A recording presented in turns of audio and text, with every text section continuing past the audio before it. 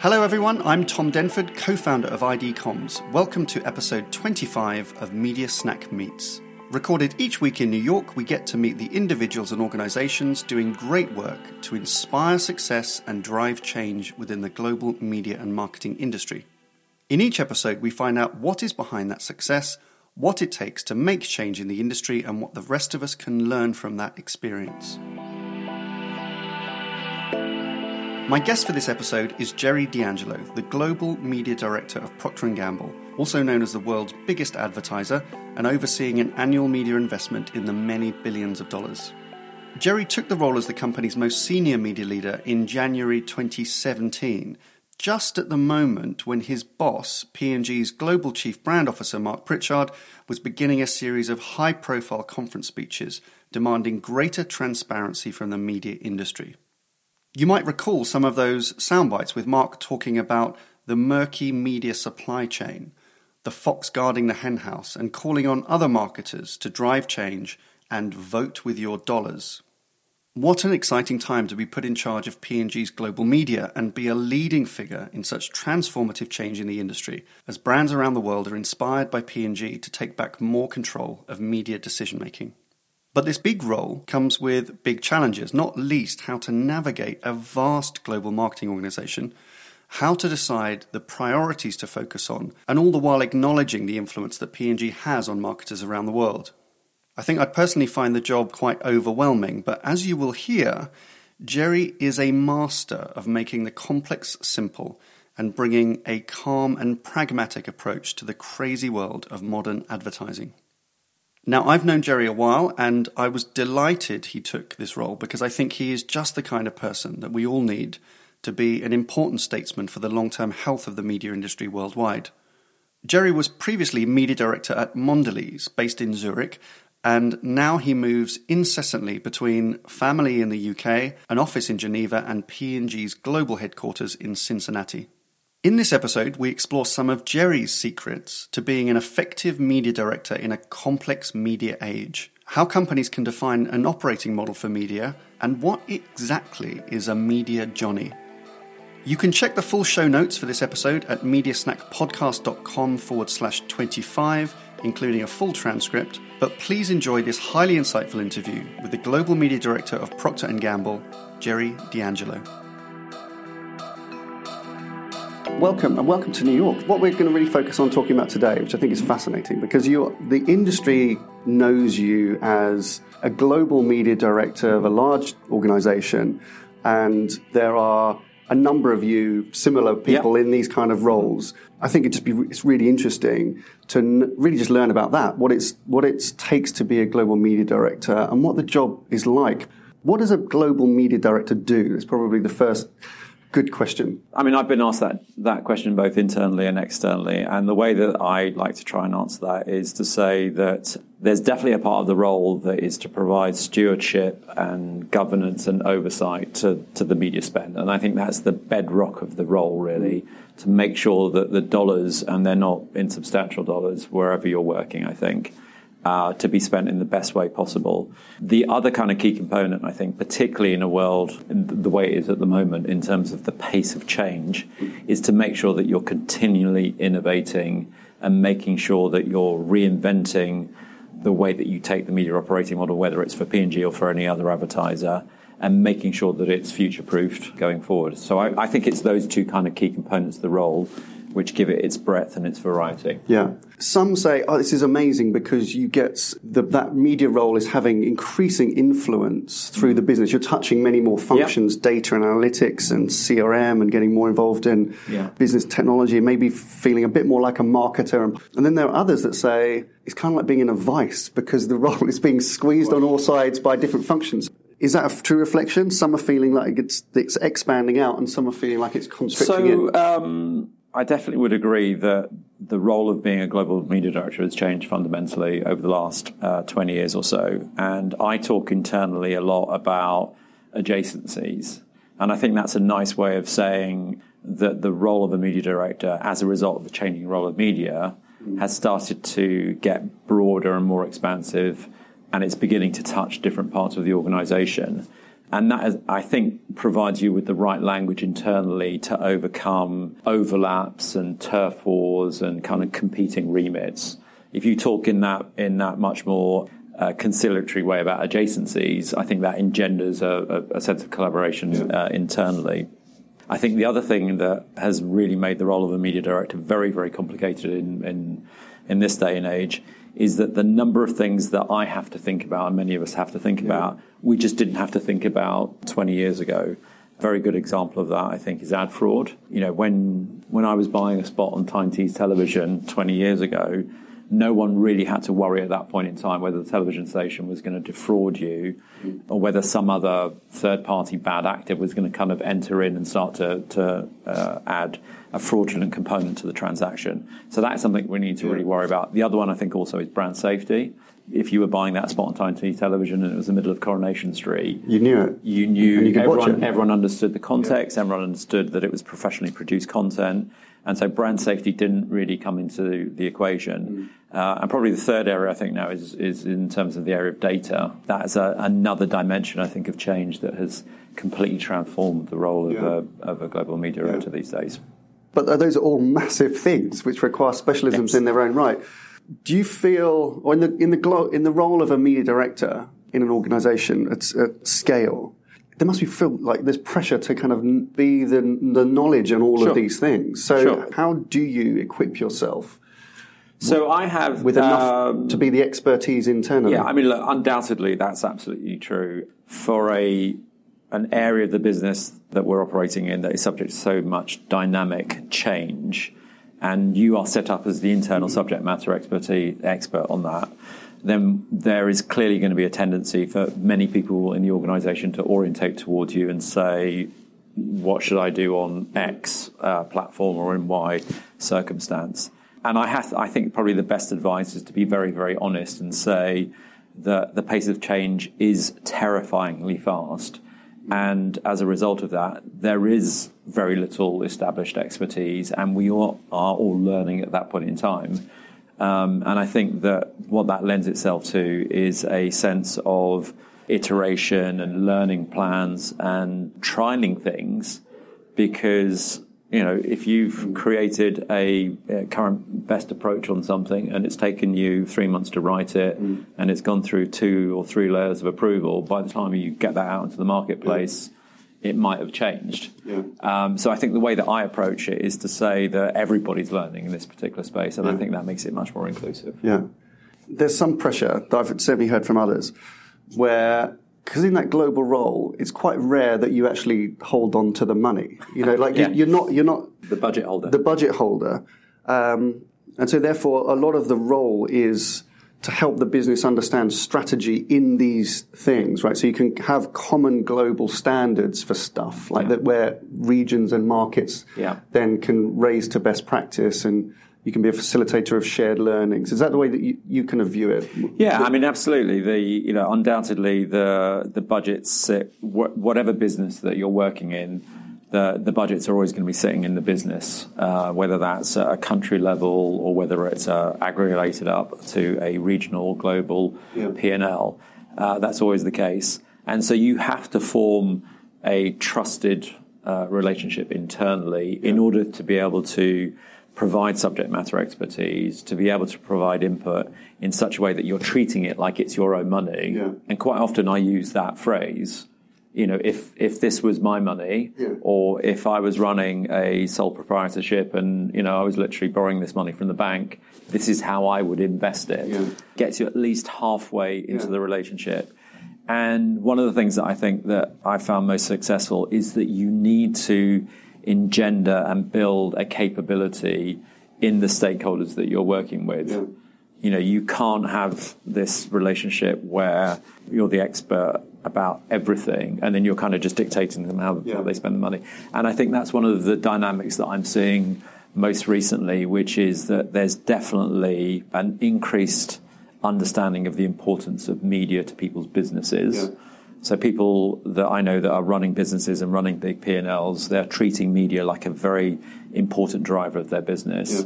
they're taking greater responsibility of understanding that space, and they're beginning to internalize some of that work in a way that probably wasn't the case a few years ago. Yeah, good. So then you can then trust whether that be the internal organisation and all the external partners to kind of go execute to some standards that you can keep an eye on. Yeah. I think and you might have used this term before, I think that everybody needs to have a kind of an operating model for media, whether you call it an operating model or a framework or a template or an approach.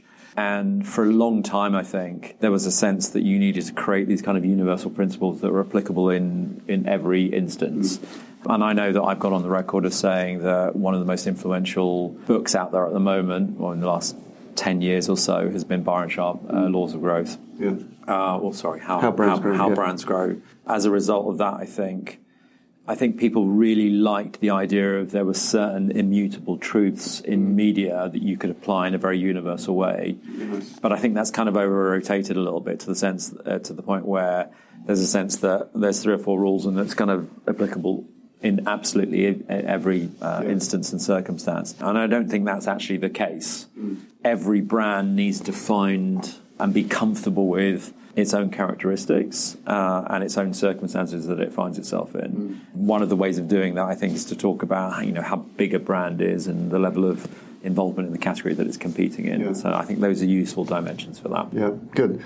So you mentioned, feeling like you're taking responsibility for the money. Yeah. And also that increasingly businesses are thinking of media as an investment in some kind of business outcome. Like that's a slight change in thinking, I think, in a lot of marketing organizations, as media's not a big budget that you give to a media director to go spend, that there's perhaps increased accountability now with that and thinking of it like an investment. And that's good, and it empowers the media director to feel that they're responsible for an company's investment.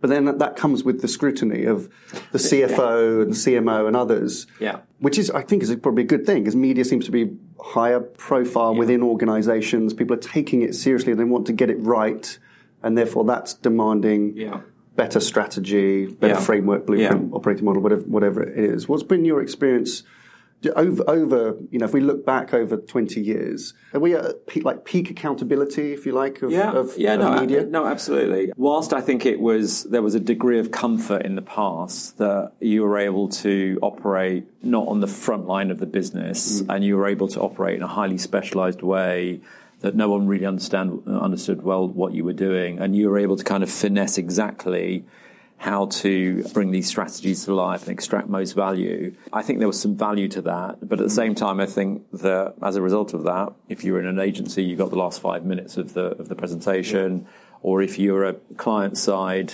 you were kind of a highly specialized person that wasn't on the kind of main fast track of career progression through an organization. And I think you're absolutely right. As these budgets have grown and the demand for more accountability has grown, I think what's happened is that whether you're agency side or client side, you're whether you like it or not, you're being thrust into more of this commercial front line of the business. Yeah. And unfortunately, with that, if you're put into this spotlight, you have to step forward and kind of grasp the mantle of this additional responsibility.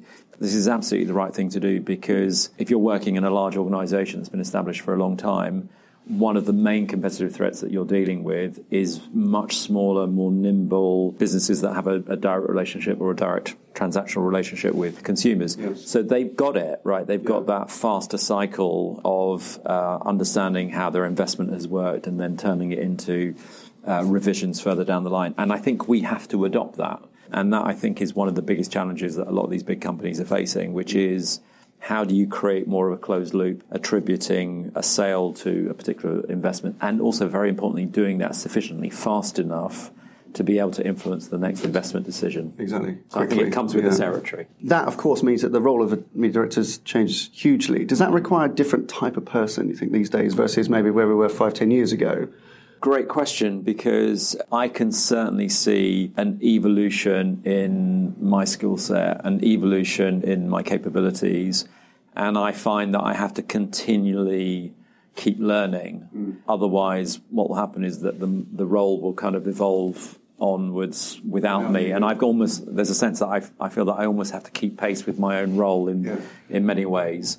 And I think redesigning it. It's kind of like being the Madonna of the media world. Not me personally, of course, but I think all of us, we have to kind of keep reinventing ourselves every 12 to 24 months because there's an additional dimension to the role that comes in, or there's an additional piece of technology that we have to kind of absorb and assimilate and understand how it's going to impact the business. And I think it's fair to say that the people who've succeeded in the industry have been the ones who I think have been able to do that and have been happy to put their hands up and say, I don't know about this area, and so therefore have to immerse myself in it and go and find out about it. Yeah. And those that haven't, I think, have struggled and have maybe moved on to other things. Yeah. And a good example, I think, of that for me was Twitter, for example. Like, I realized 3 years ago that I didn't really understand how the platform worked. I thought it was a bit clunky. I didn't know how to use it. I didn't know how to engage with people. I didn't know who to follow. Yeah.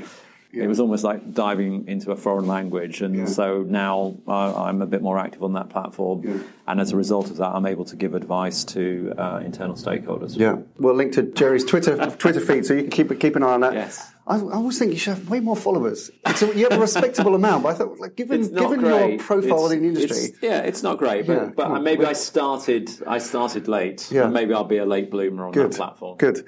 In terms of the evolving role, I think that's good. I mean, we're seeing the same. Is that there seems to be some moving out and new kind of people moving into those kind of roles, but also in the last couple of years, we're seeing, which I think is fantastic, is seeing some media experts. Mm-hmm.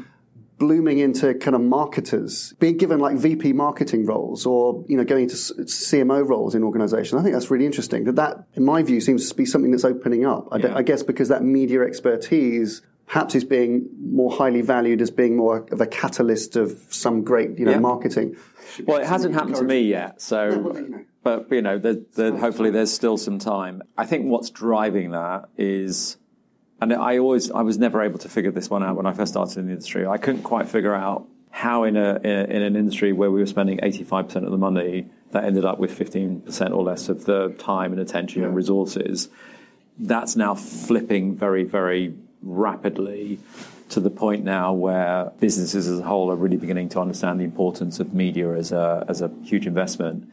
And so therefore there's a preparedness, I think, to be able to pluck some of those people and then put them into broader roles because media is such an integral and important part of the modern marketeer's role. And the way that I think it's really coming to the fore now is where people are talking about a performance mindset. Yeah. Internally at P&G, we call it performance marketing, performance brand building. But really within that, there's an implicit realization that a very large part of that is media driven because you're taking these dollars and you're moving them around the system to where the performance is the greatest at the fastest possible rate that you can do that. Yeah. So I'm not surprised that's happening at all. Good. And that leads us kind of nicely actually onto something else that we want to talk about, which we've touched on a bit, but this changing role of media. You got a few questions recently on Twitter because you'd used the term media johnnies, which is a kind of phrase that we know from I didn't imagine Britain. It, right? It is something we used to say, right? Yeah, absolutely. Yeah. Anyone in like UK media will kind of know what media johnnies are, but they were people. It's not a dismissive expression, but it was a type of person. It was a bit kind of geezer-like, wasn't it? Everyone wore blue shirts, and we'd like had a couple of pints, and we'd like go and buy media, and it was all a bit trader-like. Yeah.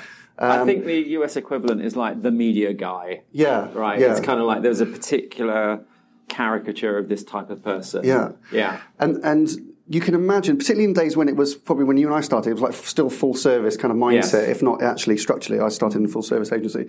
And when you had those media Johnny types, they were like oil and water with the creative. Yes. And so when a client was in the building, the creatives would take 95% of the time because they were probably a bit more accessible and interesting and inspiring, took up 95% of the presentation. That's right. If you were lucky, then the media johnnies would get wheeled in for 5 minutes at the end. Did we used to call it the God slot, or did I just imagine that? It was originally, if you were in a pitch presentation, it would be like 15% of the time. Yeah. And then over the course of the 2-hour presentation, it shrank. Yeah. Yeah. Exactly right. Yeah, then all the media johnnies would walk in. Yeah. All wearing basically like grey trousers and blue shirts and short haircuts and looking a bit trader-like. Yes. Flash up a spreadsheet that nobody could read and talk about some of the quality programming that they were going to buy. Yeah. And I remember those days fondly. And we would spend our time optimizing kind of TV spots and all that kind of fun stuff. But things have changed, and the most important part of that, which is what you were talking about a little bit earlier, was that media is being placed a bit more at the centre, and also they're not two distinctly different disciplines. I mean, it's not like creative types and media types in such an extreme way. Perhaps maybe we're better at. I think. I mean, I haven't worked in an agency for a long time, so I'm not sure if I can speak to the culture of how those things are changing. But I mean, clearly, looking from the outside in, that's clearly changing a lot. I think I'm better placed to talk about how that's happening inside large organisations, because there are creative experts, I think, in a lot of these large organisations, as there are media experts as well. And I think one of the things I'm seeing is there was clearly differentiation between the two, but that is coming together slowly but surely. I'm kind of putting my faith in the younger people starting in the business, because I think one of the things that I'm finding is that whether you started in a junior creative position and then you evolved and progressed throughout your career, the younger people who are starting in those positions are already more media literate and technology literate in a way. I think that they're more junior, their more senior peers are not. And similarly, I think if you look at media people that come into the industry, they have more of a creative sensibility.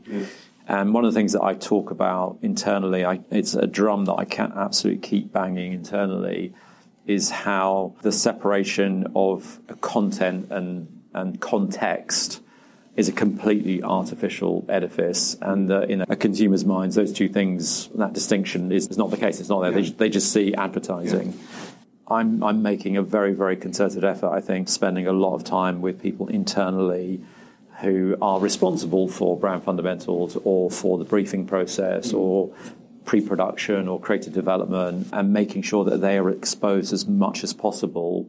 And there's a desire, there's a pull factor. They do want to know about this stuff. But I'm over-indexing on those guys, because I think that's going to be one of the biggest things that's going to be the difference between winners and losers, I think, in this space. Because if you think about a lot of these new platforms and they're not so new now anymore, many of them weren't designed from the ground up with advertising in mind. And advertising has become it's I wouldn't say it's an afterthought particularly, but it's the way that they realised that they could monetize the platforms, and so therefore they've had to reverse engineer advertising and its formats back into these contexts. And sometimes it works and sometimes it doesn't. And one of the most powerful things that I think I've seen recently is, and I'm sure it crops up in many Facebook and presentations and others, is this idea that every time there's a new technology or a new media platform or pool of inventory that's available,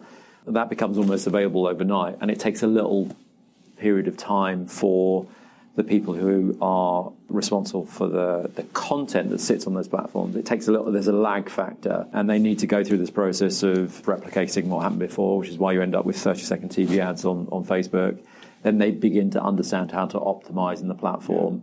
But then it takes them a little bit of time to really begin to realise the full potential of those platforms. So I am spending a lot of time internally with those guys to make sure that happens as quickly as possible. And that's where it's got to start, right? I mean, if we observe the global advertising industry, there is common understanding or acceptance that closer integration of that thinking is going to be better for everybody.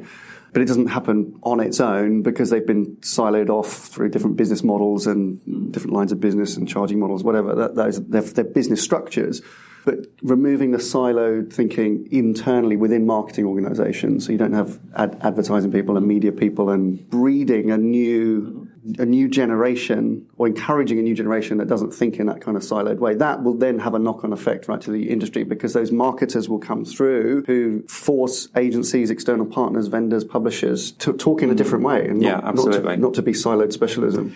I think there's a couple of things happening at the same time. I mean, the sense check that I always put in place is, if I'm thinking about these long, drawn-out kind of briefing, response, evaluation cycles that we have, relatively speaking, and we're competing with a much smaller, dynamic, direct-to-consumer startup, if it takes us 4 weeks to think about something, and it's taken them 4 hours to think about it, decide on it, and actually doing, that's not a competitively advantaged comparison, I don't think. So I keep going back to this idea of having large organizations with all these different people and handoffs and external partners, and then these small organizations who, because of their scarcity mindset, have to do it all themselves. But they end up with this amazing advantage of doing it faster, and there's greater agility and greater responsiveness. Yeah. And so we're trying to build a lot of that internally at P&G, and I'm sure many other companies are doing it. And I think what happens is that if you bring some of that work in-house, as we and many others are doing or thinking of doing, then not only do you move it from one part of the supply chain to another, you move it from outsource to insource, you minimize the handoff. Yeah. So it starts to, by moving it from outsource to insource, you're in a de facto way beginning to break down that silo. Yeah. Because there's greater singularity of the people that are doing it. Yeah. The in-housing bit is some people in the industry have said, well, then you risk reducing the kind of quality of the thinking or the quality of the output by because you just don't tap into all this best practice. But you do increase the perhaps speed to market, and that's the trade-off. And then you're faced as a marketer, I think, with the challenges. Do I try to get my external partners who can give me quality?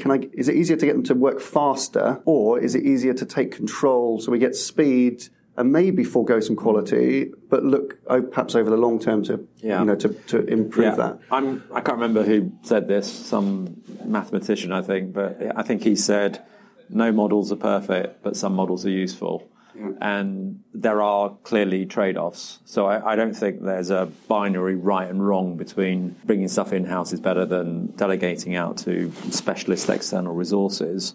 There's different choices that you can make at a different point in time.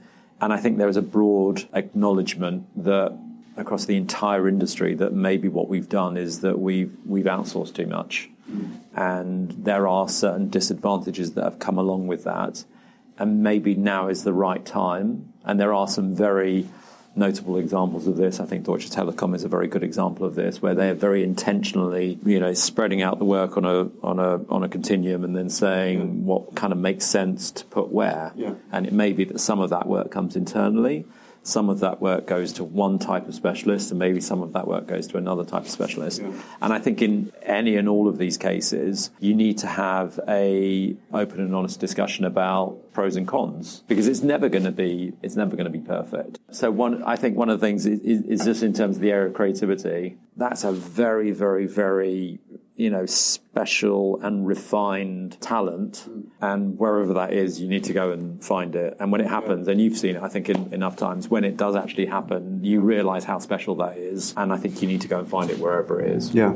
Okay, so last bit of this puzzle of being a media director is the change in the way that media is being bought. And it has implication. If we're saying like media, the media function, and it should influence kind of further up in the chain, right, and start to influence the content a little bit more, so we understand the context. Yeah. Media is going to be increasingly bought in a biddable, auction-based way, which we've talked a lot about on Media Stack, and you and I have talked about quite a lot. And for a large advertiser, that's an interesting challenge. You've got big agencies doing big negotiation with big publishers and big TV networks. It's all about big and big. And if you're very big, you can buy things cheaper than other people. And that's been very good for growing these giant CPG businesses, giant motor businesses. Anyone with a giant budget can get competitive advantage from their scale. But when more media is bought at an auction, how does that impact a business that's relied on its muscle?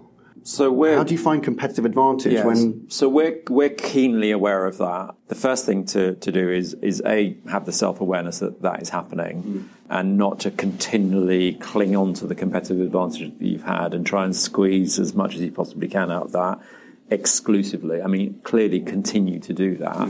But don't forget that scale can express itself in different ways. And one of the things that large companies like P&G are slowly beginning to realize is that simply by manufacturing and supplying and selling products to billions of people around the world, that's another expression of scale that can result in data that's collected in an entirely appropriate way that then can begin to feed back into your model that starts to recreate that competitive advantage. Yeah. And I think that's one of the things that we're finding, and some other big advertisers are finding, is that the scale part of your competitive advantage doesn't necessarily just disappear. It just kind of reappears in a slightly different form. And I think that you need to be sufficiently aware of the dynamics of the marketplaces that you're operating in to realize that, so that you can begin to shift from leveraging your scale in one particular way to leveraging it in another. You've been in Cincinnati? I've been in Cincinnati. I've been in Cincinnati for a couple of days, and I think I'm just about on US time now. Good, okay. So it's probably, what is it? It's like, maybe it's dinner time in Geneva. We'll go and grab some dinner. Yeah. Jerry, thank you so much. No problem. It was my pleasure. Who would you like to meet on future episodes? Please let us know at mediasnackpodcast.com, where you will also find previous guests, including leading media executives from companies like P&G, L'Oreal, Mars, and many more. Plus some of the industry's most provocative thought leaders, people like Professor Mark Ritson and Gary Vaynerchuk. You can subscribe to get new episodes each week, and if you liked this episode and you think somebody else would, then please do share it. Thank you so much for listening.